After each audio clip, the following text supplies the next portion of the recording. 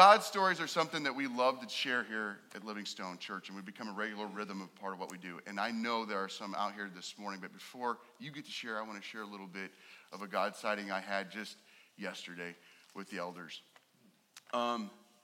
Leadership is hard, and it is painful sometimes. And it was really neat yesterday just to see some healing taking place amongst our leadership and forgiveness, and just watching folks come around those who were hurting at the retreat and loving on them and treasuring them and encouraging them.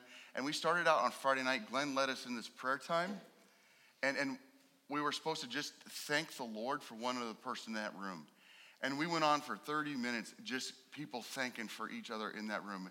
And I'm telling you what, that's really exciting to watch our elder team come together and gel. And I'm really excited to see, we've got 8 elders now, and see that team grow stronger together and get really excited about leading this church body well and ministering to the needs of this church body. So had a great weekend doing that. So we got another God sighting. Come on. Yeah, here you go. What you got, Melissa? Oh, hold on. We got to get a mic. They're right here. We've had requests to put these online, so is that okay? That's great. Because our children's people would really love to hear about these. So normally I have a pretty decent voice, but not today. But I just wanted to let y'all know that God is amazing, as we all, I guess we do know that. But the last few weeks, he's really been working on me and my family and my crier. So this last hunting season, I decided that I wanted to go hunting again because we needed meat in our freezer. We weren't blessed with it because apparently we still have enough. But we took the time, and as many of you know, Travis and I are not married anymore. But he is a wonderful hunting guide and partner in hunting. We took our sons with us. We enjoyed the time out in nature with God and enjoyed the time together as hunting partners. And it's just been pretty amazing.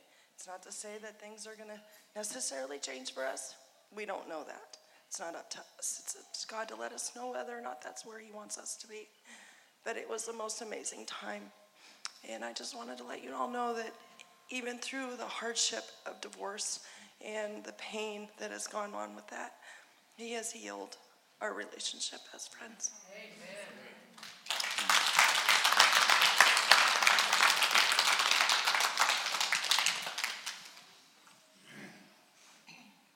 Thank you, Melissa.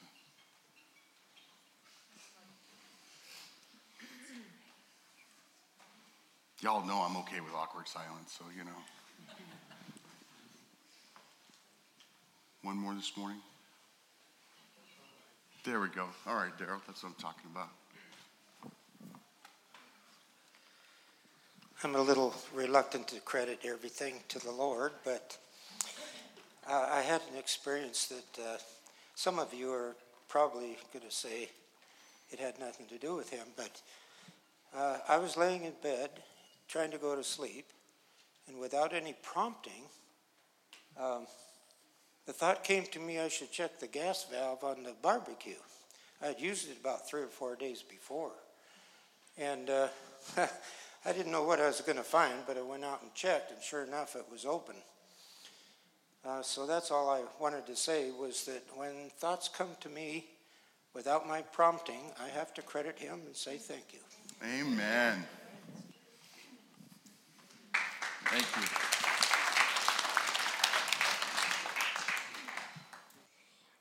So 1 Peter chapter 2, verse 9 through 10 says, "But you are a chosen race, a royal priesthood, a holy nation, a people for his own possession, that you may proclaim the excellencies of him who called you out of darkness into his marvelous light. Once you were not a people, but now you are God's people. Once you had not received mercy, but now you have received mercy." This is the word of the Lord. Thank you, Christy, for reading scripture for us this morning. You're all awake now. Hey, that's good. Hey, John, plan to do one of those a couple times during the sermon today, okay? No. Okay, no, that's a bad idea. All right. Well, this morning we're going to be in Genesis chapter 48. Last time we got together and we spoke on Genesis after our celebration service last week. How many of y'all had fun last week? Oh, Now, okay, we got to work on our square dancing a little bit. We're gonna have to have some practice runs and some practice nights, but we're gonna need a little more space next year for square dancing because we got a little more people involved in that. But that was a lot of fun. And for those of you who say that chili cook-off was rigged, it wasn't rigged. Okay, it was a blind contest. Nobody knew it was my wife's chili. I'm telling you, okay, it wasn't rigged. And Daryl, congratulations on the pie champion there. Woohoo! All right. We had a lot of fun, and so we had time to celebrate, and that's important. Brothers and sisters, we of all people, as children of God, have the greatest reason to celebrate. Amen? And it was so cool watching our community just do loops around that cul-de-sac and like do the slow drive-by, right? And like, what is going on? Those can't be Christians. They're dancing, like, right? You know? But we were having a good time out there, okay? But this morning we're back in Genesis chapter 48. So hopefully you have your Bibles turned there. We'll begin by reading here and starting in verse 1. After this, Joseph was told, "Behold, your father is ill." And so he took his 2 sons, Manasseh and Ephraim. And he was told to Jacob, "Your son Joseph has come to you." And then Israel summoned his strength and sat up in bed. And Jacob said to Joseph, "God Almighty appeared to me at Luz in the land of Canaan and blessed me. And said to me, Behold, I will make you fruitful and multiply you. And I will make you a company of peoples and will give this land to your offspring after you for an everlasting possession.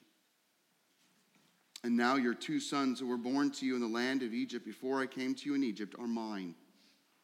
Ephraim and Manasseh shall be mine, as Reuben and Simeon are. And the children that you fathered after them shall be yours, and they shall be called by the name of their brothers and their inheritance.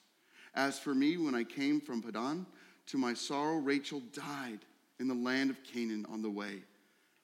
And when there was still some distance to go to Ephrathah, I buried her there on the way to Ephrathah, that is Bethlehem. When Israel saw Joseph's sons, he said, Who are these?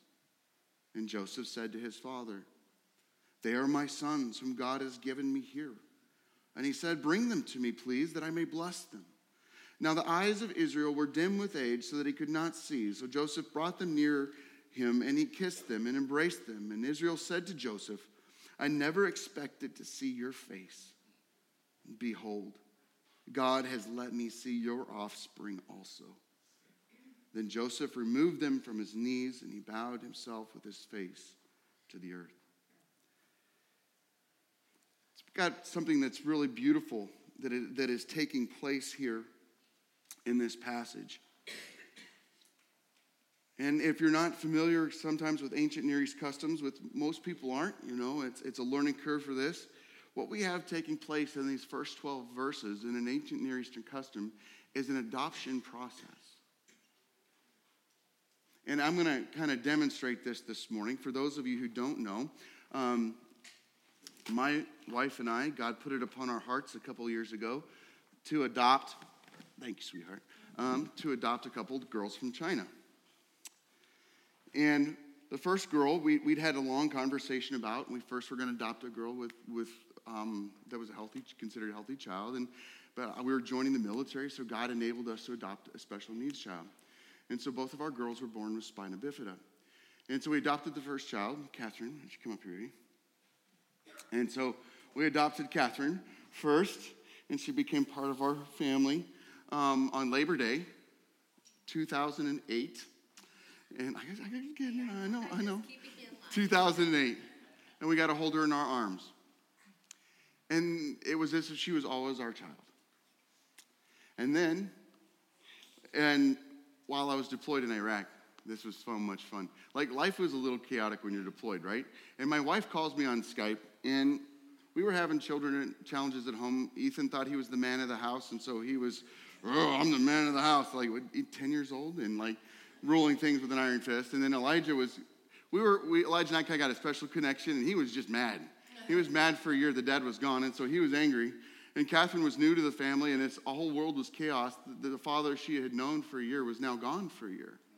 So world was chaos, and Christy calls me up and says, guess what? I want to adopt another child. And it came so close to end. Stop Skype session, What? What are you thinking? And well, sure enough, God worked it out just wonderfully. That God put it on my heart as well. And little Kira, if you'll come up here, we decided to adopt little Kira. Come over here, you. You don't get a hide. And so it's really cool. And I'm going to use our daughters this morning to kind of exemplify the process that was taking place. And so Israel would have been sitting down, and he would ask for Joseph to bring his sons to him. Now, you might be saying, this is kind of weird. Well, these are Joseph's sons. Why is he adopting them? Well, because he is making them go from being his grandkids to being his kids. And so what he does is he has them sit down on his knees, right?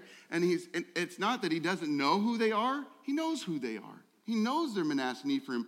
But it's this part of this adoption process where Joseph names these children, and Joseph releases his control as father over his children to now his father. And they're being adopted in this beautiful picture. And now, all of a sudden, Manasseh and Ephraim have the same rights and the same privileges as Joseph, as Simeon, as Reuben, as Levi, as Judah, as Zebulun, as Issachar, as Dan, as Naphtali, as Benjamin. Did I get them all? Asher. Thank you. Bam. See, I knew I was going to forget one.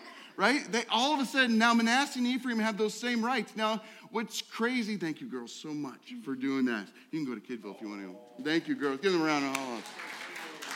Right? And they're given the same rights. And what's crazy is I'm reading through Hosea right now. And if you know the prophet Hosea, man, Ephraim is a mess up kid. Right? The nation of Ephraim is bad news. I mean, God puts a major punishment on Ephraim. But you see, that adoption wasn't because they're going to be super stellar kids. It's because God saw fit through Jacob that these might become two of the tribes of the nation of Israel. It was in the hand and the providence of God. There's something so beautiful going on here as we think about the greater Jacob. Who's the greater Jacob? The greater Jacob is Jesus Christ. And that because of Jesus Christ and because of what he's done, we read here, as Christy read this morning, in 1 Peter chapter 2, verses 9 and 10, but you are a chosen race, a royal priesthood, a holy nation, a people for his own possession, that you may proclaim the excellencies of him who called you out of the darkness into his marvelous light. Once you were not a people.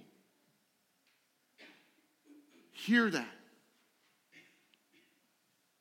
God is speaking to all of us. Once we were not a people, but now you are God's people.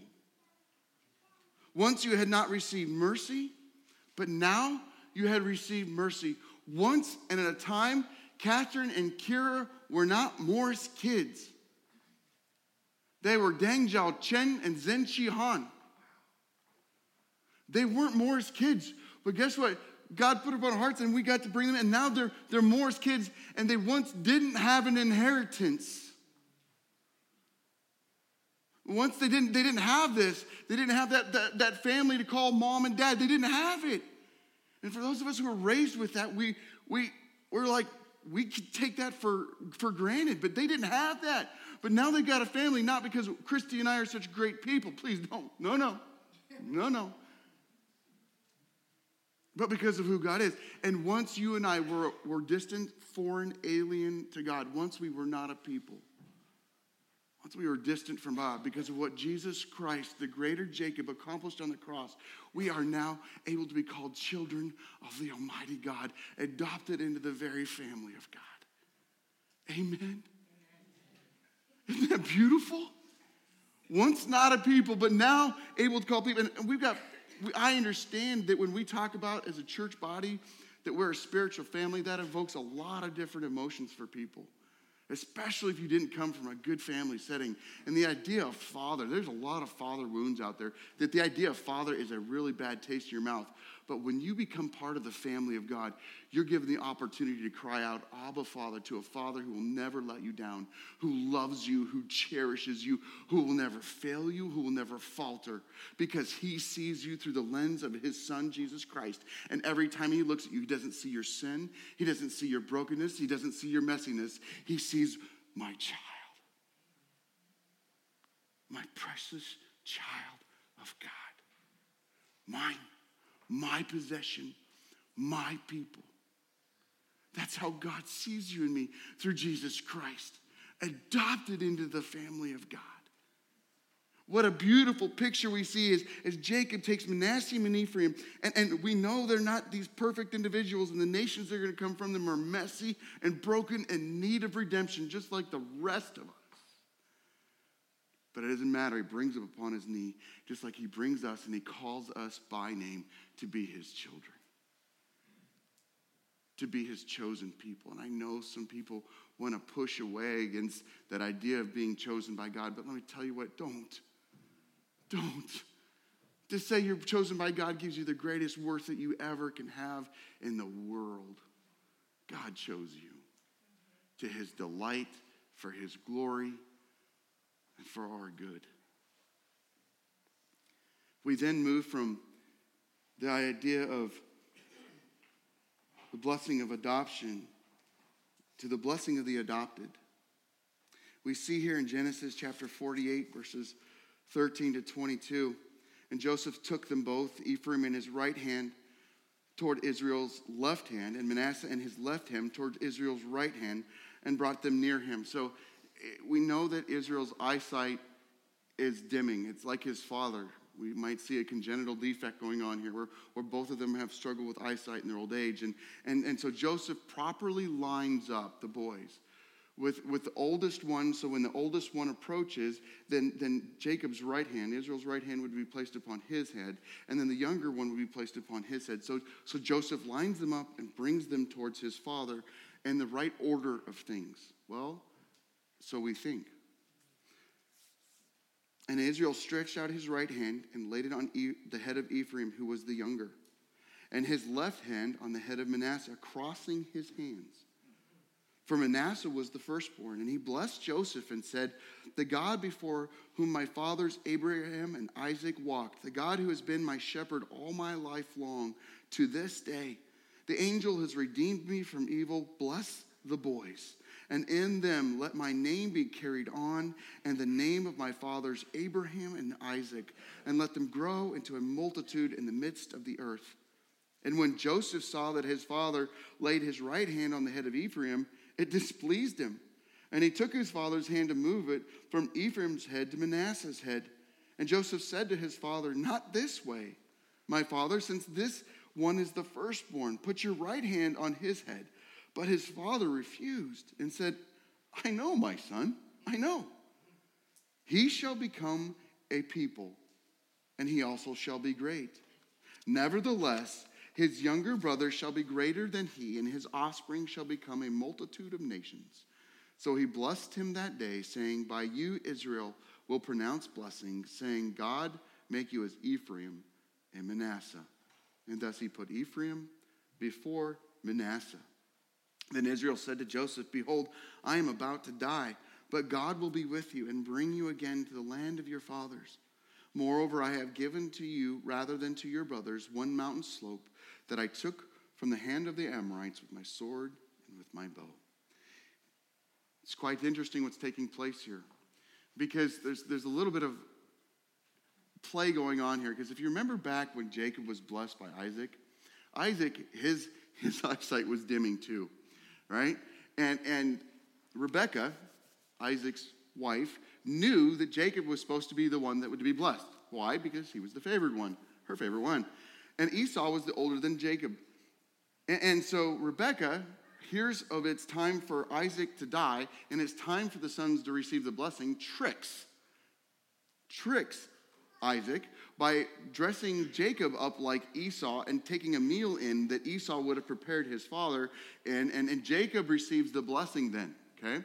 So there was this whole deceit, and Jacob means deceit, deceivery, so it's really significant that God changes his name to Israel, to go from deceiver to father of nations. But now it's time for Jacob to bless his kids. Very well, I think, of his own actions, right? He ensures he knows what's going on when he's blessing these two. He makes sure that he knows that, nope, this is the way it's supposed to be. The younger is going to be greater than the older. And he blesses them. This idea of blessing is so beautiful and so powerful that Jacob is speaking this prophetic word over his sons, knowing what God's will and intention is for their lives, and he's blessing them and saying that now you're going to be a great nation, and you're going to bear my name in the name of my father Isaac, in the name of his father Abraham, and you're going to be a great people and a great nation. Ephesians chapter 1, verse 3. And I apologize. Well, no, I not really apologize. I just want you to be aware that I can't read Ephesians chapter 1 monotone. So bear with me. All praise to God, the Father of our Lord Jesus Christ, who's blessed us with every spiritual blessing in the heavenly realms because we are united with Christ. Even before the world, don't miss that, even before the world, God loved us and chose us. I want to say this. God loved you and chose you in Christ to be holy without fault in his eyes.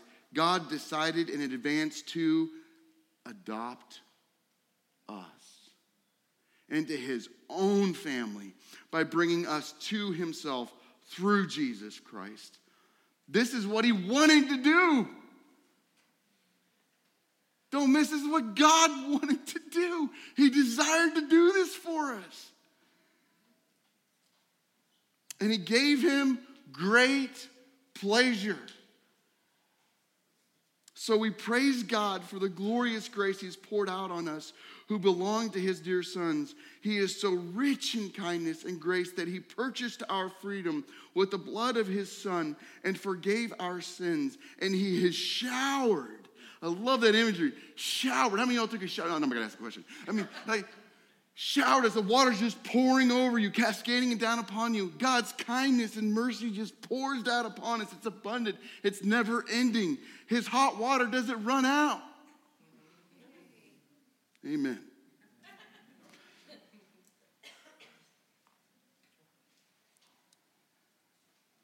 Who belong to his dear son. He is so rich in kindness and grace that he purchased our freedom.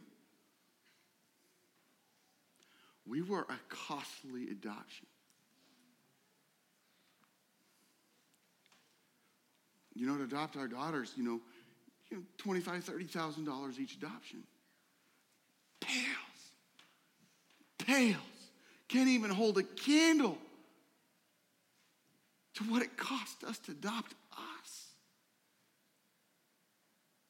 For God to look on us as sons of his sons and daughters, it cost him his son's life, Jesus Christ. The blood was the only way for us to be called sons and daughters of the Most High King.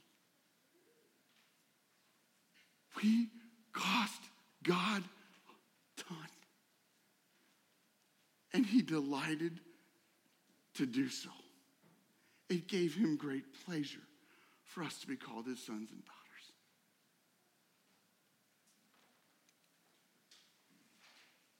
And he forgave our sins, and he has showered his kindness on us, along with all wisdom and understanding.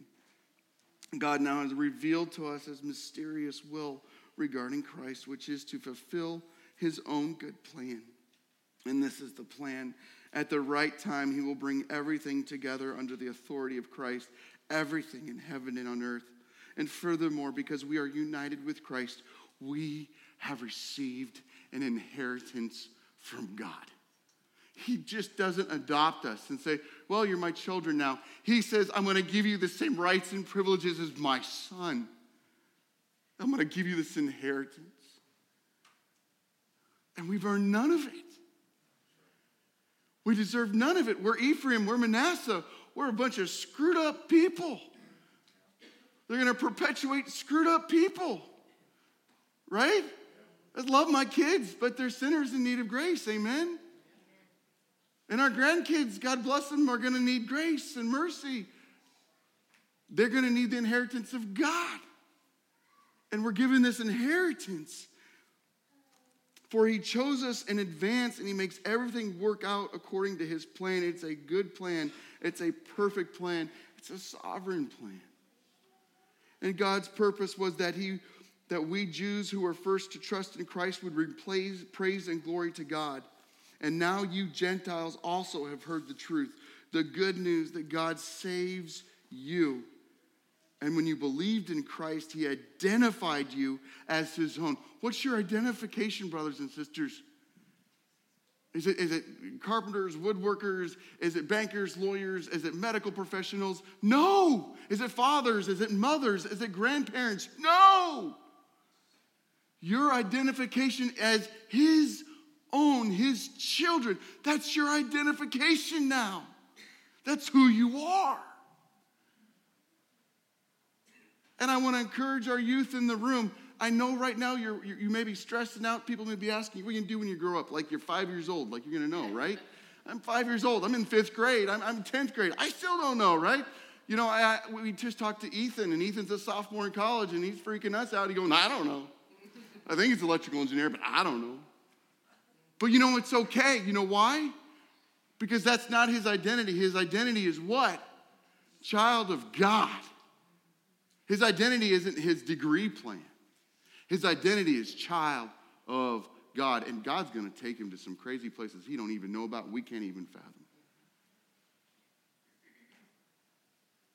That's our identity.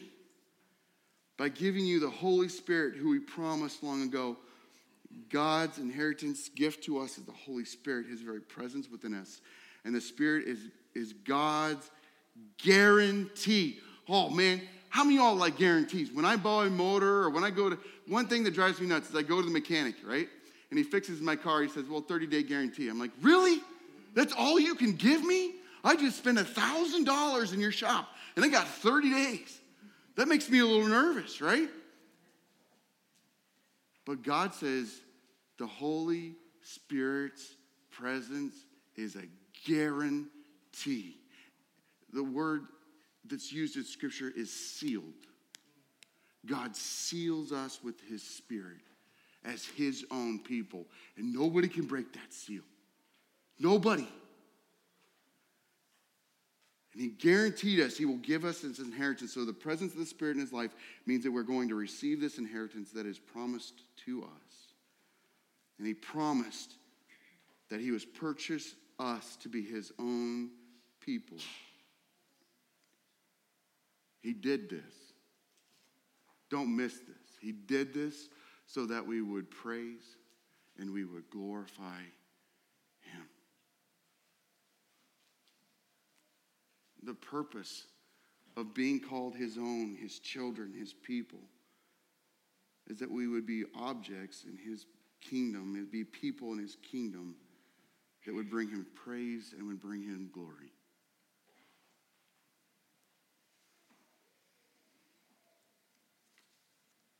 The blessing of adoption, being taken from a people who weren't part of the family of God. We were strangers, we were aliens, we were enemies of God. But through Jesus Christ, he grabs us and he takes us and he says, I forgive you. And not once and not twice, but I completely forgive you. Your sins are gone as far as the east is from the west. And every time the Father looks on you, he looks at you through me, and he sees you as children.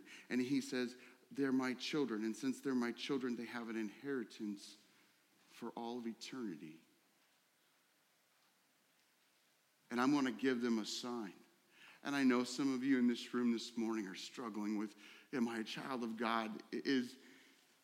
Am I faithfully following God? Is my faith real? Is my salvation real? And I want to tell you this morning that the presence of the Holy Spirit in your life is a guarantee that you're his child and that you've got this inheritance. And we all have moments of faith crisis, and it's okay to have those moments of faith crisis. Lean into the body of Christ. Lean into your brothers and sisters and let them speak words of encouragement, because guess what? We see the Holy Spirit in you, and we can confirm that, guess what? The Holy Spirit resides within you, and we're going to encourage you in your faith, and we're going to say, you're a child of God. You got an inheritance. Don't doubt that inheritance. You've been blessed as a child of God. Because Jesus is the greater Jacob. And as great as the blessing that Jacob gives to Manasseh and Ephraim, the blessing that Jesus Christ gives us is far surpasses it. It's beyond anything we can imagine. And then we see this incredible prophetic blessing that takes place. And we're not going to read through Genesis 49. I encourage you to go home and read it this week. But Genesis 49 is very significant in the way the blessing takes place. It begins with the oldest of the tribes of Israel, of the sons of Israel, and that's Reuben. Well, we know about Reuben. We've talked about Reuben. Reuben sinned against his father Jacob by sleeping with one of his wives. His blessing is removed. He's still a son. The sonship isn't removed.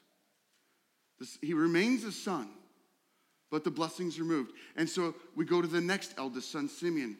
Well, Simeon and Levi, they were some violent men that decided to avenge their sister's honor by creating this false covenant with the people, and then they get them to circumcise themselves. Like this guy says, hey, the Simon and Levi say, if you guys circumcise yourselves, then you can marry my sister. And while they're all recovering from circumcision, Simeon and Levi go in and slaughter them. Man, women, and child. Simeon and Levi, the next two in line. You will not receive the blessing. You're still sons. That doesn't stop it. You will not receive the blessing. Who does it fall to then? Judah. The blessing falls to Judah. The three oldest sons, blessing removed. It falls to Judah. And this is so significant. This is so significant because when we read Matthew chapter 1, verse 1, and it says the book of the genealogy of Jesus Christ, the son of David. The son of David. God tells Judah in this, or Jacob tells Judah in this blessing that the scepter will not depart from your line. The scepter is a sign of kingship, is a sign of authority. And who's David? He's King David, one of the greatest kings of Israel. And when Jesus immediately is linked to David, he's immediately linked to Jacob. And the blessing in Judah, and the blessing that was pronounced here in this place. And we even got to the Exodus yet. We haven't even got to the point where they're made slaves yet. And here, all of a sudden, in this passage, is the prophetic blessing that you and I get to partake in. This is for us. That's what's just so exciting about this. This blessing of Judah, this is for us. We also read in Luke chapter 1, verse 31, and behold, you will conceive in your womb and bear a son. The angel is speaking to Mary here, Jesus' mom, and says, and you shall call his name Jesus, and he will be great, and will be called the Son of the Most High. And the Lord God will give him to the throne of his father David, and he will reign over the house of Jacob. Notice this. He doesn't say the house of Abraham. He doesn't say the house of Isaac. He says the house of Jacob. Jacob gives Judah the blessing, and because of this blessing that has arrived here, it is the promise that through Judah's line will come the Messiah, will come the one that will redeem all people, will fulfill the covenant of Abraham, of Isaac, and of Jacob. Amen? Oh, this is exciting. I mean, thousands of years before, here in this simple blessing is the prophetic blessing that we become children of God, adopted into the family of God, given an inheritance because of this prophetic blessing that God is using through Jacob to Judah. What's very interesting, though, The scepter shall not depart. And we see this in Ezekiel chapter 21, verse 24. There's this really wicked king that rises up out of the lineage of Judah called Zedekiah. And the prophet Ezekiel pronounces this over Zedekiah. Therefore, thus says the Lord God, because you have made your guilt to be remembered, and that your transgressions are uncovered, so that in all your deeds your sins appear, because you have come to remembrance, you shall be taken in hand, meaning that he's going to get captured. And the time of your final punishment, and you, O profane wicked one, Prince of Israel, whose day has come, the time of your final punishment. Thus says the Lord God, remove the turban and take off the crown. Things shall not remain as they are. Exalt that which is low. Bring low that which is exalted. A ruin, ruin, ruin I will make it. Thus also shall it not be until he comes. To one to whom judgment belongs, and I will give it to him. God is removing the kingship from the authority of men and reserving it for his Son, Jesus Christ, fully God, fully man. And we see this taking place in Matthew and in the Luke as Jesus fulfills these promises and is established as the king. And we don't see him fully as king yet. But in Revelation chapter 5, verse 1, hear this. Then I saw in the right hand of him who was seated on the throne a scroll written within and on the back, sealed with 7 seals. And I saw a mighty angel proclaiming with a loud voice, who is worthy to open the scroll and break its seals? And no one in heaven, on earth, or under the earth was able to open the scroll or to look into it. And I began to weep loudly because no one was found to open the scroll or to look into it. One of the elders said to me, weep no more. Behold, the Lion of the tribe of Judah, the root of David, has conquered so that he can open this scroll and its 7 seals. God has, the greater Jacob, Jesus Christ, has provided a way for us to be adopted into the family of God. And the Father has guaranteed our inheritance because of the work of Christ and the presence of the Spirit in us. And he has secured the plan to make sure that that promise and that seal and that hope will never fade and never go away, with the promise of the book of Revelation with Jesus Christ, who will return in his full regality and his full authority, and all the nations will not be able to bear it. And the King of Kings and the Lord of Lords will return and will be invited into the kingdom and the family of God forever and ever. And we will be his people for all time. And no longer will there be sin and suffering and shame and messiness and brokenness, but we'll receive that full inheritance. And the beautiful thing about the book of Revelation is when God gave us that book, he gave it to us so that we would not name dates, and so that we would not know everything, and so that we would not be able to plan out when Jesus is coming back. He gave it to us so that we might have the confidence to know it's as if it's already done. It's done. Because God's word is faithful and true. And when God says it, there ain't no changing it. And God has spoken the book of Revelation to us so that we might have confidence that our inheritance, that our adoption is secured and is true, and God will be faithful to bring us home as his children. And you maybe thought we're going to be talking about Joseph this morning. You see, these things were taking place to point us to Jesus. Jacob was a good father. Jesus is the Father God. The Father God is the ultimate father. Joseph was a great Messiah figure. He was a great figure of a person who would save his people. But guess what? His people ends up in slavery. They needed a Savior. We need a Savior who will make sure that we are free and forever free and never to be brought underneath the yoke of slavery again.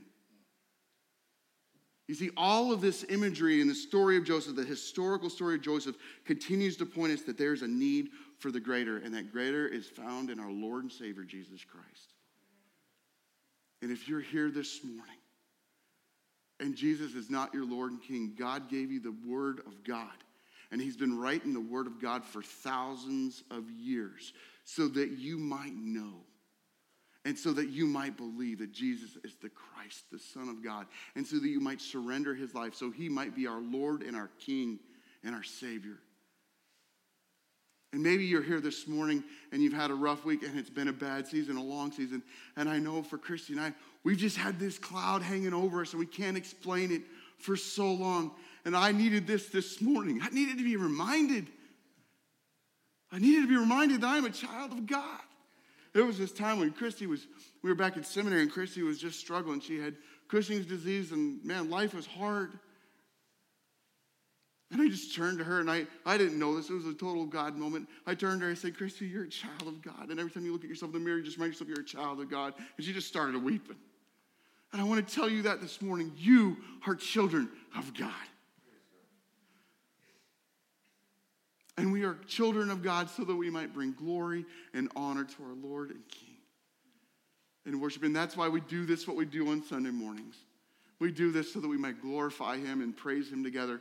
But guess what? That glorification and praise needs to continue when we walk out those doors and get in our cars and drive to our homes and go to our jobs and go to the golf courses and go to the places that we go throughout the week. Grocery stores and banks. That in all of life, we might be reminded that I'm walking into this situation, I'm walking into this conversation differently because I'm a child of God. And that's my identity. That's who I am. I'm not my sin. I'm not my past. I'm not what other people say of me.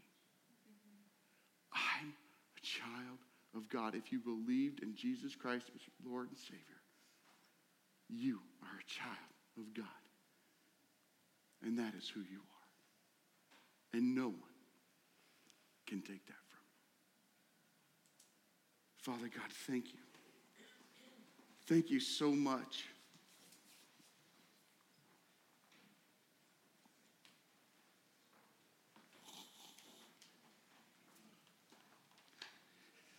For the reminder this morning that we are children of God.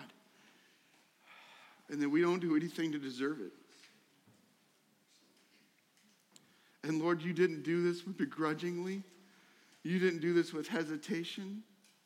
You didn't do this with anger or frustration. You delighted, Father God, you delighted to send your Son to shed his blood so that we might be called children of the Most High God.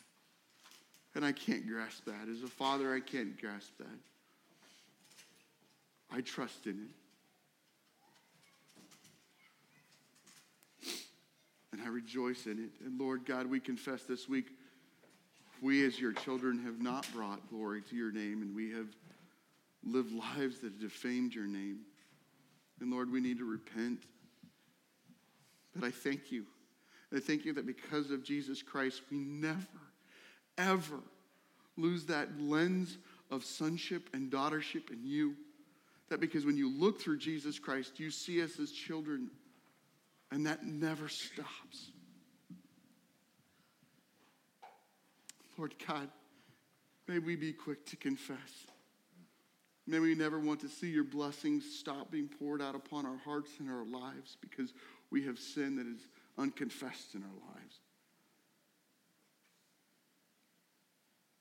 Lord God, thank you that you are in the business of breaking hard hearts. You're in the business of breaking down walls that we love to put up. You're in the business of speaking softly and quietly to us in the midst of chaos and in the midst of the storm. You have given us your Holy Spirit that we might have the power and the authority to keep getting back up,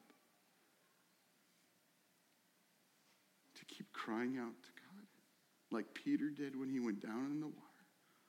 Lord, save me. Because of the present Spirit in our lives, we are guaranteed that you will keep stretching forth your hand and pulling us back up over and over again.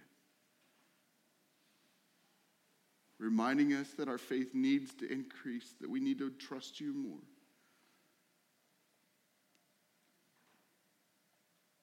Thank you, Lord.